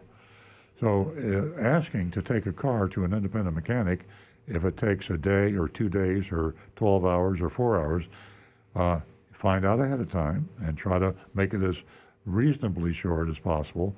But you don't want a quickie. You want to find out that the mechanic did what he was supposed to do. And then you approach the selling dealer and say, this is what I want, condition of my purchase. You'll practically never find a dealer that will say no. And if a dealer says no to taking your used car to an independent mechanic, there's probably a reason for it. And that is because there's something the dealer's that are going to find out that's wrong with it that means he can't sell you the car. Insist. If you can't get that permission to have your used car that you're buying checked out, don't buy the car. Absolutely. 877-960-9960, or you can text us at 772-497-6530. And I have a text from Marianne in North Carolina, and Marianne wants to know how she can be sure that she's going to get an out-the-door price. She's out shopping. And Marianne, you're a girl after my heart, because if you go to Earl on Cars, you can find an affidavit that I have come up with. It was a great idea, so Earl posted it, and it will get you the final out-the-door price. And the next time that you go into the dealership, if you haven't already faxed it over to them, you can take it with you, and you can prevent all of the shenanigans that goes on when you purchase a vehicle. Have them sign it, and if they don't want to sign it, whether it's the salesperson or the manager, walk out. That's my advice. Earl on Cars, download the affidavit, a tool for an honest price. Thank you for the text, Marianne. Got another text that popped in. Okay. Because this is a live show, in real time. Okay, good morning. This is John from California. Wow, we're getting a bunch of texts from California. San Diego. I love California. John from California just want to ask, why do dealers still insist in saying that when your lease car is almost done, that the remaining balance would not be added to the new car deal when we savvy car shoppers know better? I've learned a lot from your show and the book I bought from Earl. Thanks again for what you guys do. And that's true. Usually, this is the oldest trick, one of the oldest tricks in the book. Like, we'll pay off your trade no matter what you owe, or we'll make your payments for you, or we'll get you a new car if you get out of your lease early. You're always paying. It comes from you. They might be writing the check. So if you have 3 months left on your lease and they talk you into coming in to get out of your lease early, those additional 3 payments have to be made to the bank. So they're going to take those payments. It's going to come out of the profit in the deal, which means they're going to mark up the car. So very, very smart shopper there, John. And one day I might retire in California. Oh, yeah? Let me mention something. I have my notes. I think if we're running low on text and YouTubes. I have a pet peeve I've talked about on the show before, but it's hidden warranties by the manufacturers and the insistence by all manufacturers that if there's something that they are fixing on cars, what comes to mind is paint. We have a lot of paint problems. All manufacturers, especially in Florida. We talked about that earlier in the show. When you're in a high humidity, high temperature, sunny, they call it sun belt, you get fading of paint. If the paint isn't right, sometimes they don't have clear coat on the car. They have other defects. So you buy yourself a nice new car, and about 3 or 4 or 5, 6 years later, suddenly it's faded. All the other cars look fine. You take it into the dealer, they say, well, you're supposed to wax it every month, and you rarely get any sympathy, empathy, or consideration. What you don't know is that there are a lot of manufacturers out there that have, I guess maybe by class action suits or whatever reason, they have agreements when you ask that your car be fixed under warranty because it has defective paint. If you come into a dealership and you have faded paint, your car's out of warranty, take it to the dealer and say, look, I got a problem here. Will you cover this under warranty? That's the magic word. When you ask that it be covered under warranty or goodwill or paid for by the manufacturer in any way, shape, or form, you might be surprised that they have a secret campaign that they will fix it for you. So attention. It's not just fading; it's peeling paint. Peeling. They call it delamination. That's defect. And it's not just paint; it's other things. But paint is probably one of the most expensive. I mean, a first-class paint job, a good paint job on a car can be several $1,000s. So if you've got a car that's peeling, chipping, fading, if it concerns you, I'm not saying in all cases they're going to say yes, but if there is a campaign, the dealer is prohibited. If you come into a dealer service department and the dealer comes up to you or the service advisor says, you need to have that car painted, and I got some good news for you. Honda has a campaign. Well, they'll fix it. They'll paint that car free. Then they can be in serious trouble. The dealer, they could be canceled, lose their franchise. They could be warranty audited, charged back hundreds of thousands of dollars. The manufacturer goes after the dealer if the dealer tells you that you have faded paint that can be fixed by the warranty. You have to ask first. So be proactive. Whether you have a General Motors, Chrysler, Honda, Toyota, whatever product is, go to your dealer and say, is there anything in the literature from the manufacturer, warnings, bulletins, saying that you will fix my car and pay for it? You could be picking yourself up $4,000, $5,000, $6,000. And remember, even if the faded paint doesn't bother you, it'll bother whoever you sell that car to or trade it in. So if you have faded paint on a Honda Accord and you're thinking about ready to trade it in, go to the Honda dealer. Maybe you want to buy a Nissan. Before you go to the Nissan dealer and have the car appraised, take it to the Honda dealer and say, is there any campaign out there to help me have this car fixed? Let them paint your car. It might be a $5,000 paint job.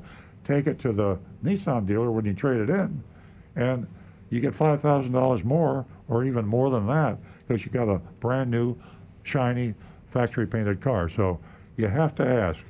The dealer is prohibited by the manufacturer against some very severe penalties from asking you if you would like to have your car painted. You have to ask the dealer first. Whenever I think of a bad paint job, all I can come up with is depreciation. Big time. Yeah. And it isn't like the old days. Back in the 50s and 60s, Rick probably, he can't remember, but he knows about it, and you got your car painted. He's still a baby. But at any rate, that's great information. I have a text here, and it's a text from Jessica, and she forgot to ask, I don't drive a lot. Should I be moving my car occasionally to prevent my tires from rotting? Well, Jessica, you should be moving your car for more than, one or two reasons. It is really very important, but I'm going to let Rick get into the details of it. Yeah, your tires won't actually rot. What they'll do is develop a flat spot. When they're sitting in one spot all the time, the rubber will kind of flatten out a little bit. And when you first start driving the car, you'll get this horrible thumping feel as it's going down the road. Now, within driving for 10 or 15 minutes, they'll heat up and that flat spot will actually smooth back out and round out again. But for the first few minutes of driving, it's going to be very uncomfortable and could get a little unsafe in severe conditions.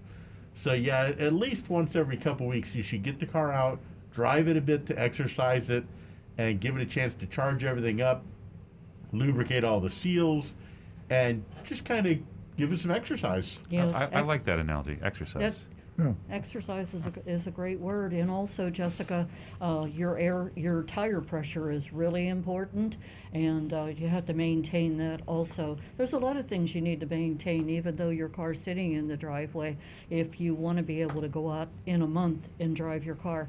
I'm speaking from experience, okay? I let my car sit for probably 2 or 3 weeks. I went out to use it. It was dead. I think it was like 2 or 3 months you were quarantining. We have some comments on Facebook on an earlier topic we talked about. We were talking about the check engine light and the changes, and Rick got us all very excited about what's coming down the pike, where the car is telling you exactly what it is. Andreas on Facebook just want to know, why can't the car just show the code on the dash, and then you can look it up online or call in? And that's another thing that's always bugged me, because I think that's kind of, maybe it's built into the system. Maybe are the scan tools something that the car will tell you the code. Does it require a large amount of equipment just to display that code on the dash? No, Okay. it would be a very simple thing to do. Yeah. But it's the sort of thing you'd see, like now with the modern cars, it's actually like a 7-digit code, so it'd be something along the lines of like Yeah. P0301015. Right. Okay. And you'd have to try to remember this code and then determine what it means. Yeah, the new way is better. The what's Yeah. coming is better. What Steve also on Facebook said, on one of the trips up north, going up north from Florida, they got a flashing check engine light on the Ford Edge, and they were told it lost one cylinder and that it would have caused permanent damage to drive it that way. And he wants Rick to tell you, how much damage would it do if you lost a cylinder? Now here's, I should have mentioned this sooner, because Earl, you'll be interested by this one. If your check engine light comes on solid and the car seems to be running okay, you should be okay to keep driving it. However, if your check engine light is blinking, that generally indicates that one or more cylinders are misfiring. And if a cylinder is not firing properly, it can cause damage because of pre-ignition or that added fuel that's being sent through that cylinder as it's trying to fire, getting into the exhaust. It can heat up the catalytic converter and cause excessive heat there, can cause damage to the catalytic converter, possibly causing it to plug up or even catch fire. So a lot of money and danger. Well, there was actually a case not long ago, an older couple pulled their car off the side of the road out by the Loxahatchee, the acreage area. They got stuck in some sand, and as they sat there with the engine running for the air conditioning, it actually caught fire and the car burst into flames. Wow. With them in it. Do all cars have that phenomenon of flashing check engine lights if a cylinder is misfiring? Yes, that is standard across the board. Is that by design on the warning system, or is that just something that happens electrically because of the piston? No, it's by design, and the idea is that a steady light you'll kind of ignore. A blinking light Is that in the owner's manual? catches your attention more. Is that in the owner's manual? Yeah, I believe it is in the owner's manual that if the light is flashing, you should get to the dealer as soon as possible. I think that should be in the owner's manual in red, and I'm gonna be on the cover of the owner's bet you manual. lunch that it isn't in the owner's manual. It should be on the cover. Yeah, absolutely. First thing you need to learn. Yeah, because I mean, it's never come up before until Rick mentioned it, and if the dealers don't know about it, then how can the owners know about it? And if it's in the owner's manual, they still don't know about it. It should be, as Stu said, on the front in red, because that's the only indication you have you got something serious is when that check engine light is flashing. Okay, you got any more text over there, Stu? We are caught up. We're good. Okay, I have a suggestion for us, and I'm surprised somebody hasn't called in. We're about ready to get to the mystery shopping report, and I'll give you a little bit of a hint ahead of time. Once again, nobody wearing masks. Nobody wearing masks. Here we are. Florida is one of the hotline states, or whatever they call them. They are the coronavirus is now more hospitalizations and more tests positive. So the virus is coming back in spades in Florida and some other states. And for a car dealership or any retail establishment to have nobody in there wearing masks, that should be a criminal act. It's just absolutely terrible. So my suggestion is this. We are scoring people, or scoring dealerships now as to their sales practices. Let's start, and we hope we don't have to do this forever. We hope this coronavirus thing goes away, but it's not going to go away for a while. Let's have a coronavirus score and a mystery shopping score, sales tactic score. So if we should list the car dealerships that do not have masks, and maybe that will motivate the car dealerships that are doing that to tell their people to wear a mask. So when you go to Earl Start on Cars and check the archives for mystery shopping reports, starting next week, we're going to have a list of those dealerships that we've already shopped, got to be a half dozen, where nobody wears masks.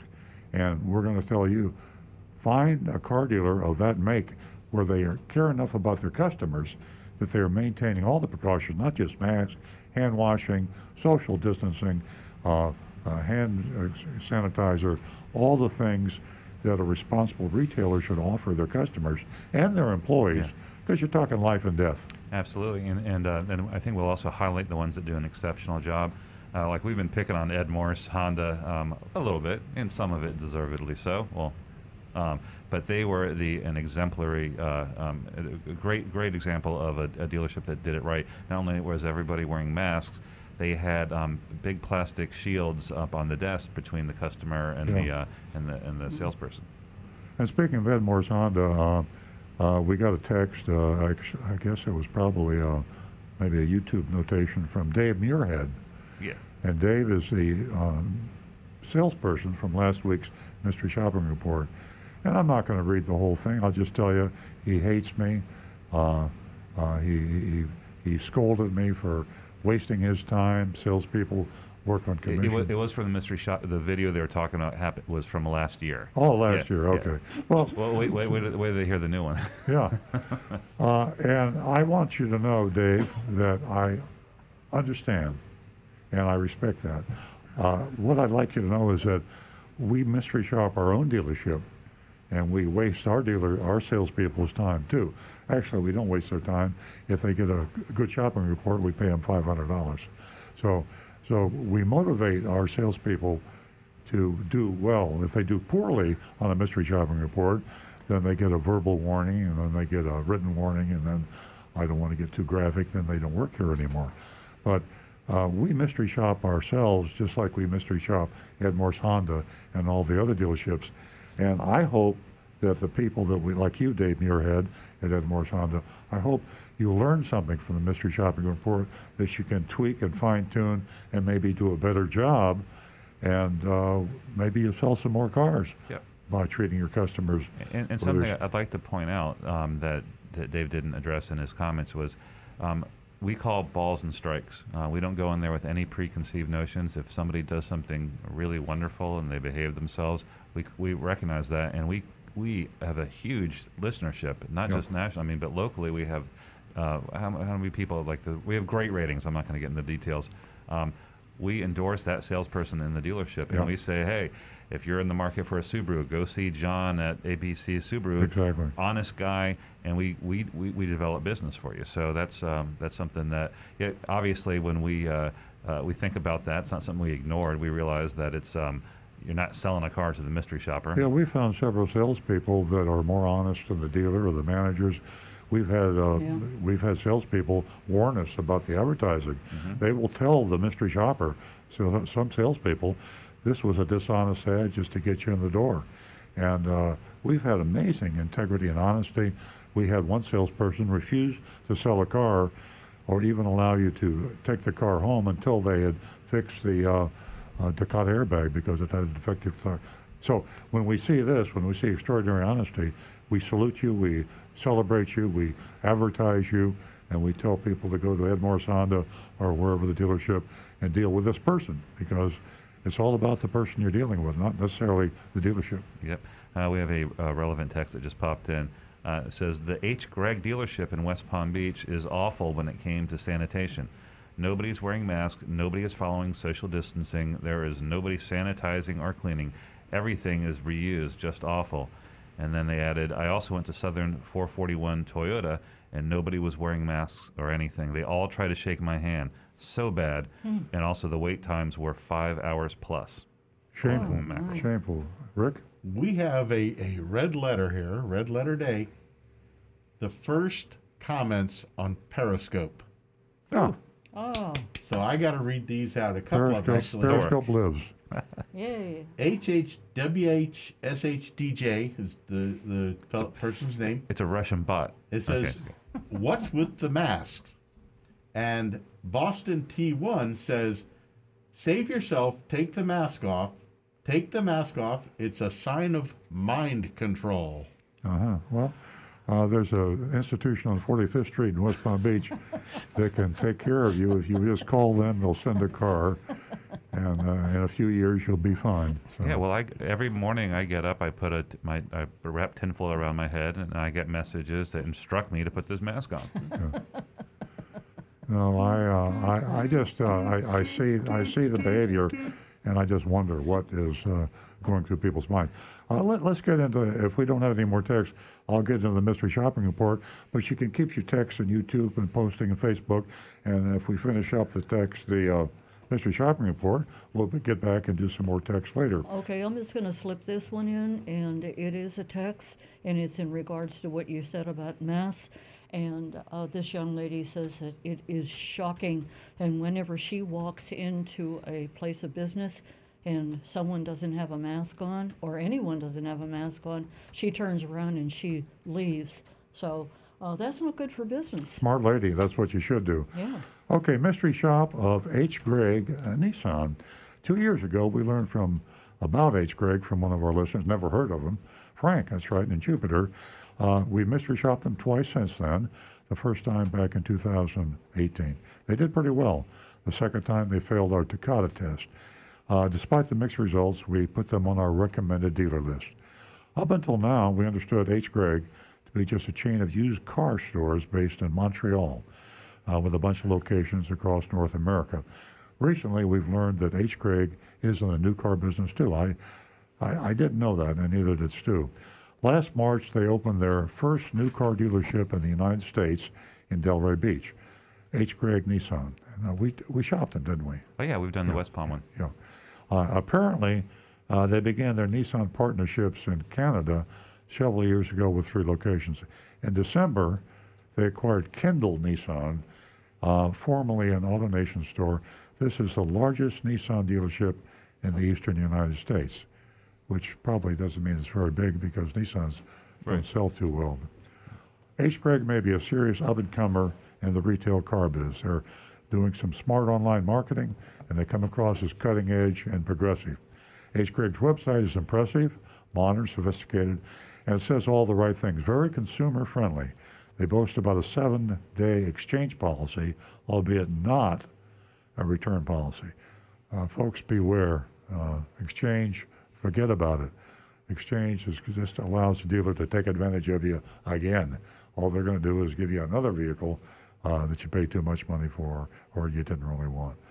Cash is what you want when you have a return policy. And with mileage and condition restrictions. They do have a separate return policy within 7 days, but they require the return policy 7% restocking fee. Now, that's insane. I mean, if you buy a $50,000 vehicle or you buy a $5,000 vehicle, why should the stocking fee be hugely greater on the high-priced vehicle? Doesn't make sense. In fact, there shouldn't be a restocking fee. It's a gotcha, and it's probably in the fine print. Like their used car locations, H.Greg Nissan professes to be a one-price dealership. When we tested this at the West Palm Beach used car location 2018, they held true to the claim. Trust me, folks, one price, legitimate, honest, one price are few and far between. So that's a plus for H.Greg. We called up Agent Thunder to feel him out. We asked him to go in, try to buy a new Nissan Altima and see what happened.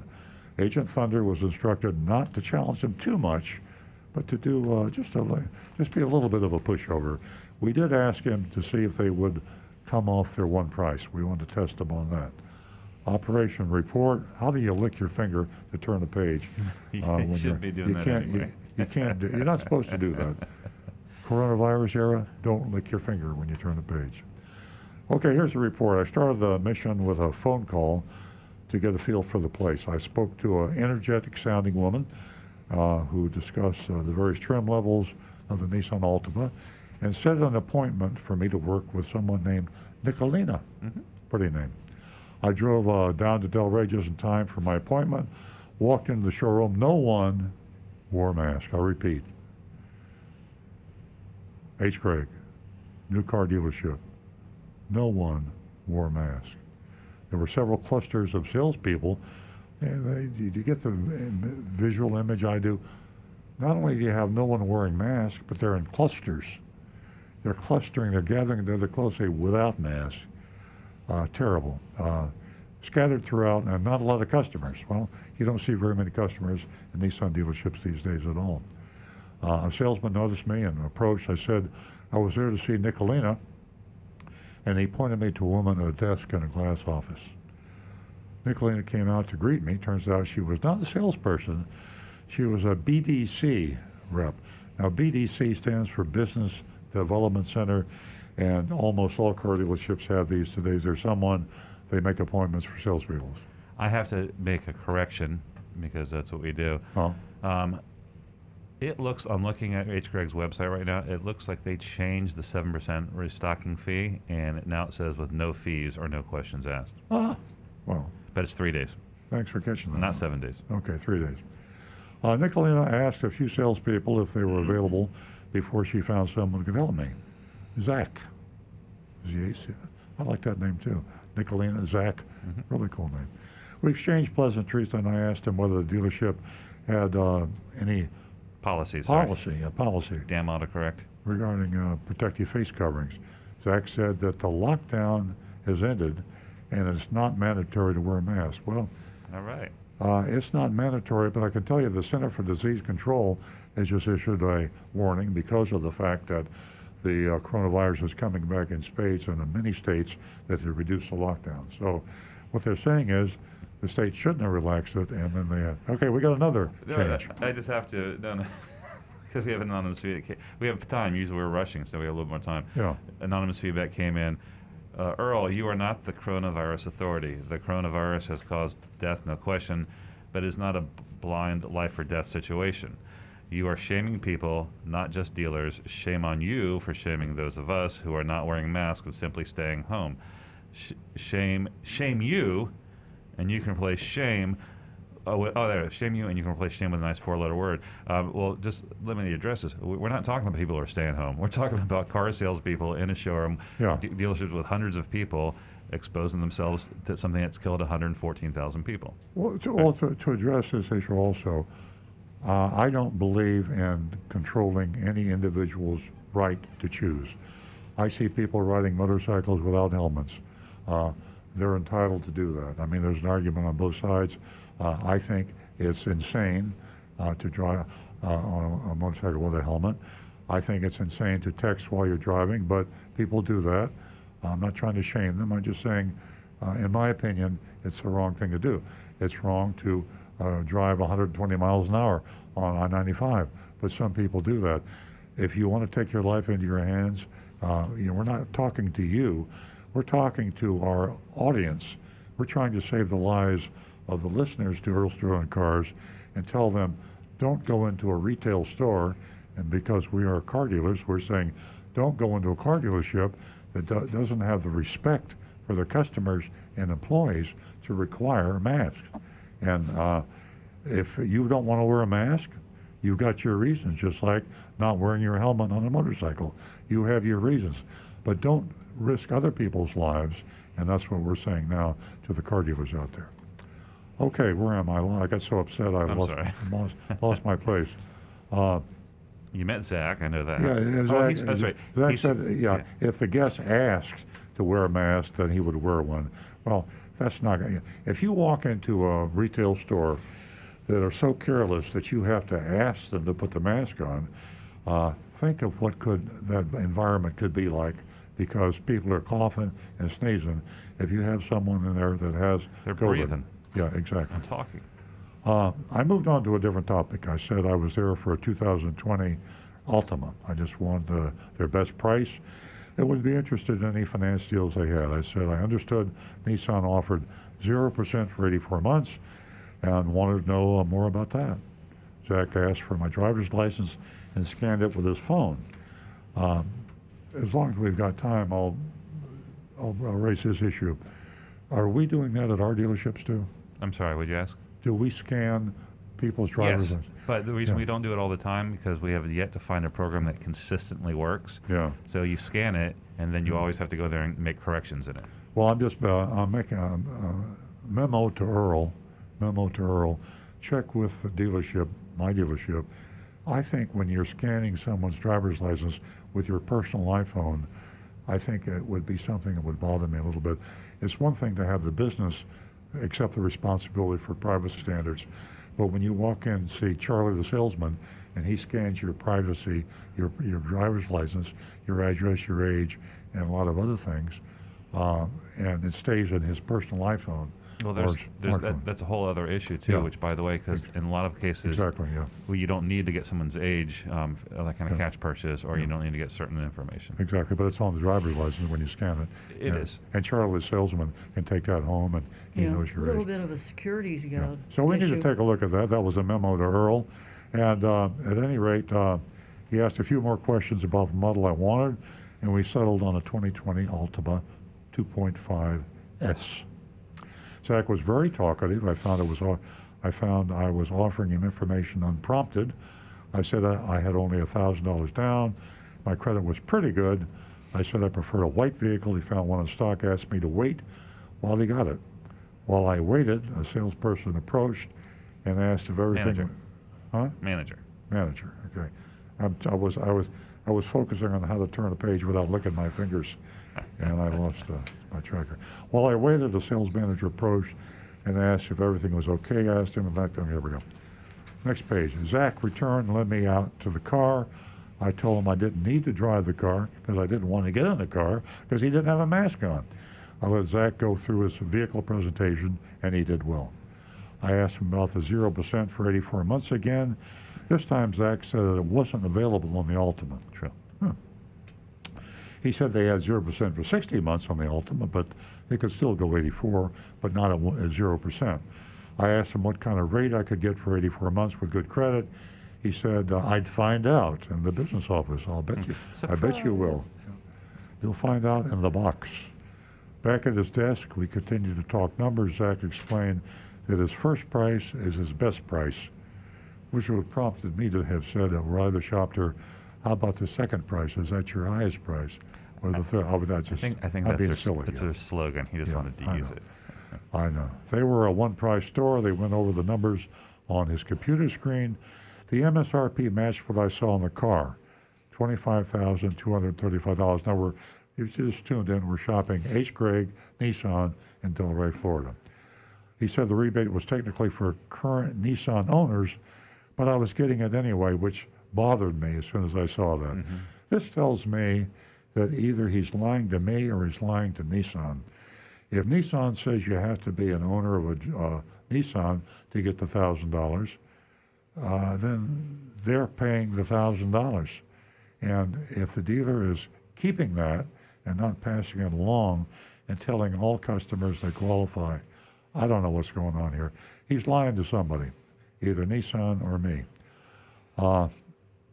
Then he added sales tax and fees, a $999 dock fee, a hidden fee, and a $946 in fees with no qualification.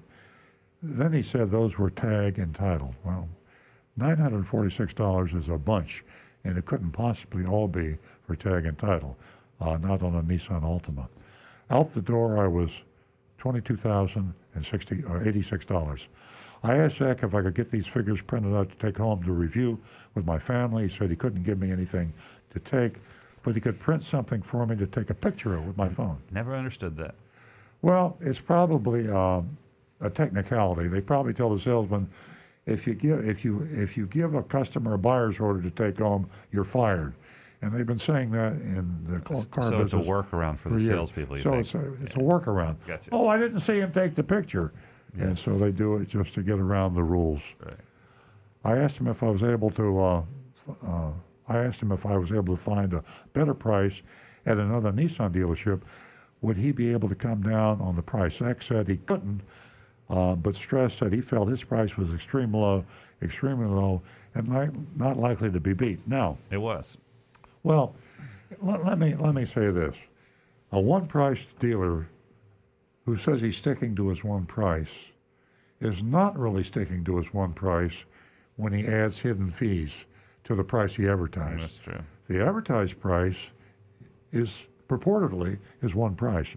In this case here, we're going to find out later, there was not just one hidden fee, there were two hidden fees. So one price dealers are not really one price. They're 98%. If they have They're hidden fees. 98% price dealers. Yeah, they're not even 95% yeah. price dealers. In other words, a one price dealer could add $3,000 to the one price.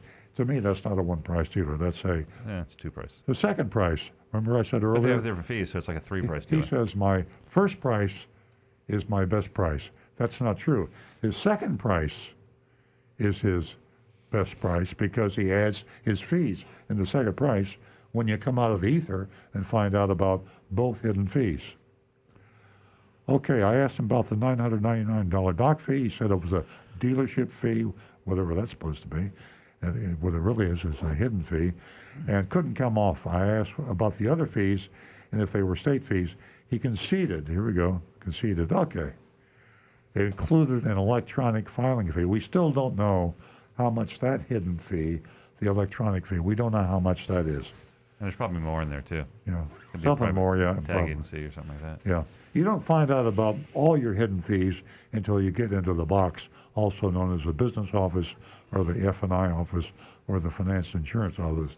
And when you get there, you find out, well, you really don't find out because the computer spits the documents out so fast, you don't see what you're signing, and you might not find out ever if you do, and when you get home and review the paperwork. Zach left to print a copy, returned with a worksheet. Worksheets are things that are not legal documents, and it says so on the worksheet, which allows them to get away with a lot of shenanigans because they say, hey, this isn't a legal document, so I'm not responsible. You know, it's not a legal document. I don't think that would hold up. Well, it wouldn't, but it disarms the complainer. Oh, they told me it wasn't a legal document. I should have asked to see a legal document. Well, you should. You should, before you buy a car, carefully read the legal document, not the worksheet. Right. They say, excuse me, could you please bring the legal one out? Yes, exactly. I'd like to use the legal one as opposed to the illegal one. Maybe that's when they put their mask on, when they bring out. He hand wrote a few notes. One addressed my potential payments for an 84-month term, a range of 262 to 284. By the way, that's $12 difference. Multiply 12 times 84. That's a huge range right there. It is, yeah. And then you add interest to that. I took a picture of the worksheet with my phone. I thanked Zach and went home. Here's the epilogue. They were true to their one price claim. I challenged that. Yes. They weren't true. Hidden fees. Zach was pretty upfront and transparent about the fees. Not true either. The bad. Zach claimed about giving Agent Thunder a loyalty rebate, even though he didn't qualify, seemed sketchy. And I addressed that earlier. He had to be lying to either Nissan, the manufacturer, or lying to me if I were Agent Thunder. And that's the story. And we still don't know what all the hidden fees are because all we have is a worksheet. And we have to H.Greg. We really don't have to ask for votes on the mask. H.Greg failed the mask thing. Yeah, there's no grade. It's pass-fail. Yeah. And let's go around and see who voted for what, who wants to. Well, yeah, Linda chimed in on Facebook, says it's a big fat F and a huge F for safety. And then we have Matt also gives them an F and an F. And Mike gives them a C- and an F on safety. And I'll be in there. I'm going to low passing grade on the sales experience, say a D+.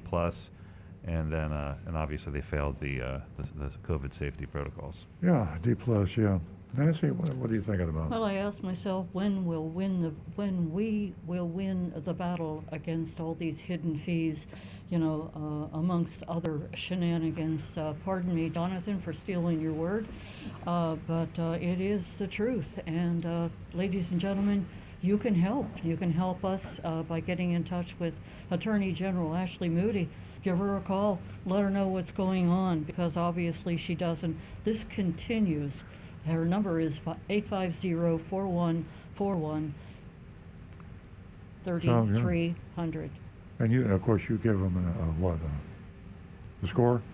I guess F all the way around. Okay. Who walks around without a mask on? I Well, asked you yeah. that this morning. Yeah. You know, is anyone watching TV? Are they watching TV? Are they listening? Are they reading a newspaper? I mean, this is some serious stuff. Yeah. And you talk about a helmet for a bicycle. You know, they're affecting themselves on that bike. If you walk around without a mask on, you're infecting other people and you don't even know it because you don't even have the symptoms. Yeah, we went through the at our dealership. At first, we recommended, first of all, require the employees to wear a mask. Obviously, everybody wears masks at our dealership, and then we said, should we push the customers? So we had an area of customers with masks and an area for customers without masks, and then we started to feel guilty about that, and so we had to weigh: do we confront our customers and insist? So we decided to do that. And the amazing thing is, it's worked extremely easily. No one blames us for it. We provide masks to those that don't have them, and the customers are happy. You car dealers out there, you'll find that you will actually have a more positive attitude. You might get a few hard heads like the text we got earlier, who nobody can tell me to wear a mask. You get a few of those, and he's not going to buy a car from you. But you've got a lot of people out there that have got some common sense and say, that retailer has the courage to require his customers to wear a mask. Yeah. And you will get more business as a result of that than you lose from the nuts that won't wear the mask. So there.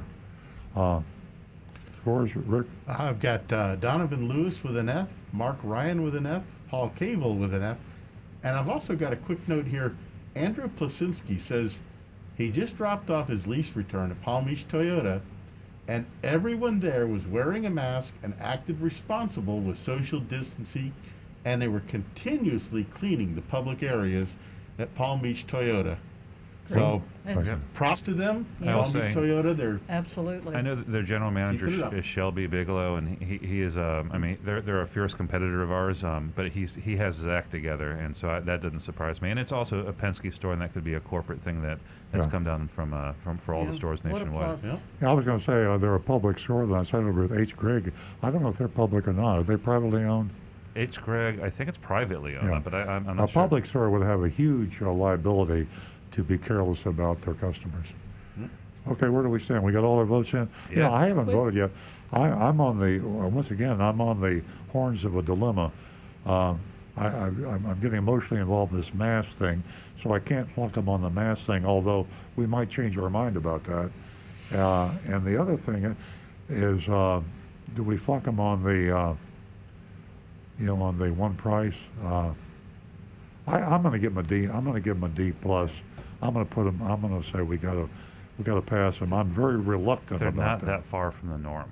You Yeah, know, I mean, yeah. obviously there was some things, Yeah. and I agree with you 100% on the one price thing. You can't call yourself a one price thing if you're going to lay down some other fees. But later on. attention, dealers out there, we're all seriously thinking, have your salesman wear a mask, and ask your customers, at least ask, but you've got to have masks.